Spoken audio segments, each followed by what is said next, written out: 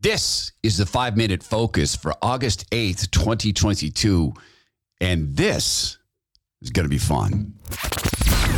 The Todd Herman Show is 100% disapproved by big pharma, technocrats, and tyrants everywhere. Now, from the high mountains of free America, here's the Emerald City exile, Todd Herman.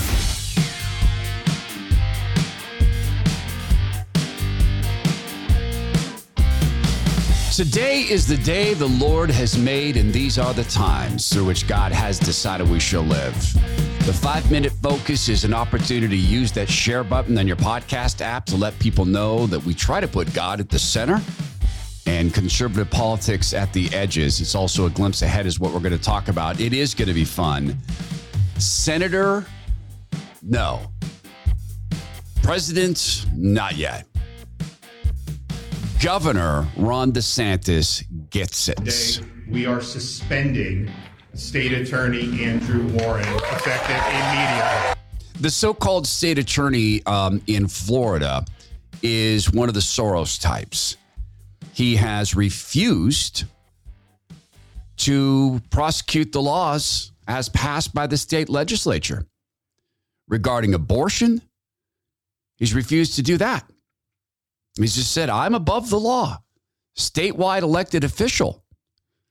And Ron DeSantis isn't having it. This is absolutely beautiful. This is putting a cost on this stuff. There's something else about this AG. I think these doctors need to get sued for what's happening. I'm sorry. Ron DeSantis, they're talking about injecting kids with wrong sex hormones and carving their bodies up. That so-called state AG also refuses to enforce the ban against that. And so Ron DeSantis has suspended him. And of course, the mockingbirds are all over this. And by the way, that fake AG, he used the Bible to justify charging a pastor for holding church services during the so-called pandemic. Yeah, hour one, we're going to talk about that and then talk about applying the same theory to people like the White House spokesliar.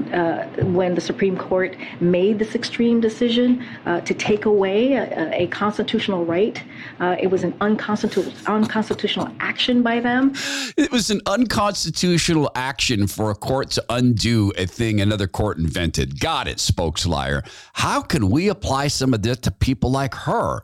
Because if we don't, well, then we'll get these supplicants in the so-called public health world ruling us. And we are trying to achieve vaccine equity that way so everyone has a chance to get vaccine. Right, because, of course, we can't we can't ask same-sex attracted men to stop having orgies for a couple of weeks to stop the monkeypox. Now it's going to spread to the general population through men who also have sex with women.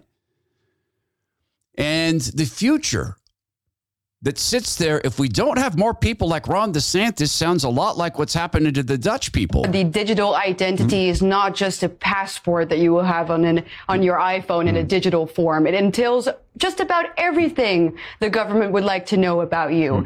And yesterday in the Dutch media, we saw a perfect example of what it could entail in the near future. We had the CEO of one of the largest Dutch banks say, why don't we start with a personal carbon credit? Oh, yeah. There's a lot to that. That CEO of that mobbed up bank has thought this through. Hour two, you know, the old cliche, it's not the crime, it's the cover up. Julie Kelly on Tucker Carlson. What was interesting in the BuzzFeed article, aside from how they put the kidnapping plot together, was a protest at the Capitol building in Lansing, Michigan in April of 2020, which eerily mirrors what happened on January 6th. So was that a test run?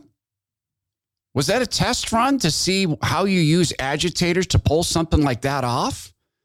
We'll talk about that because it's not the crime, it's the cover-up. Ted Cruz, who made the mistake of calling it an insurrection and calling these people terrorists, I think he's trying to make up for that still.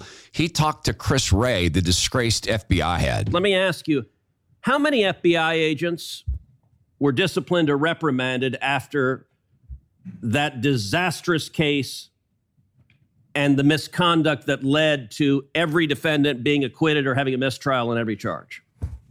Senator, I can't comment on a personnel matter. I can tell you that case, as I understand it, is now pending a retrial, as I understand. Yeah, you wouldn't be commenting on personnel cases. You'd be quoting a number, Chris. But he was pretty busy, guys. Let's give him that grace. Senator, I had a flight that I'm supposed to be hightailing it to out of here, and I had understood that we were going to be done at 1:30. So that's how we ended up where we are.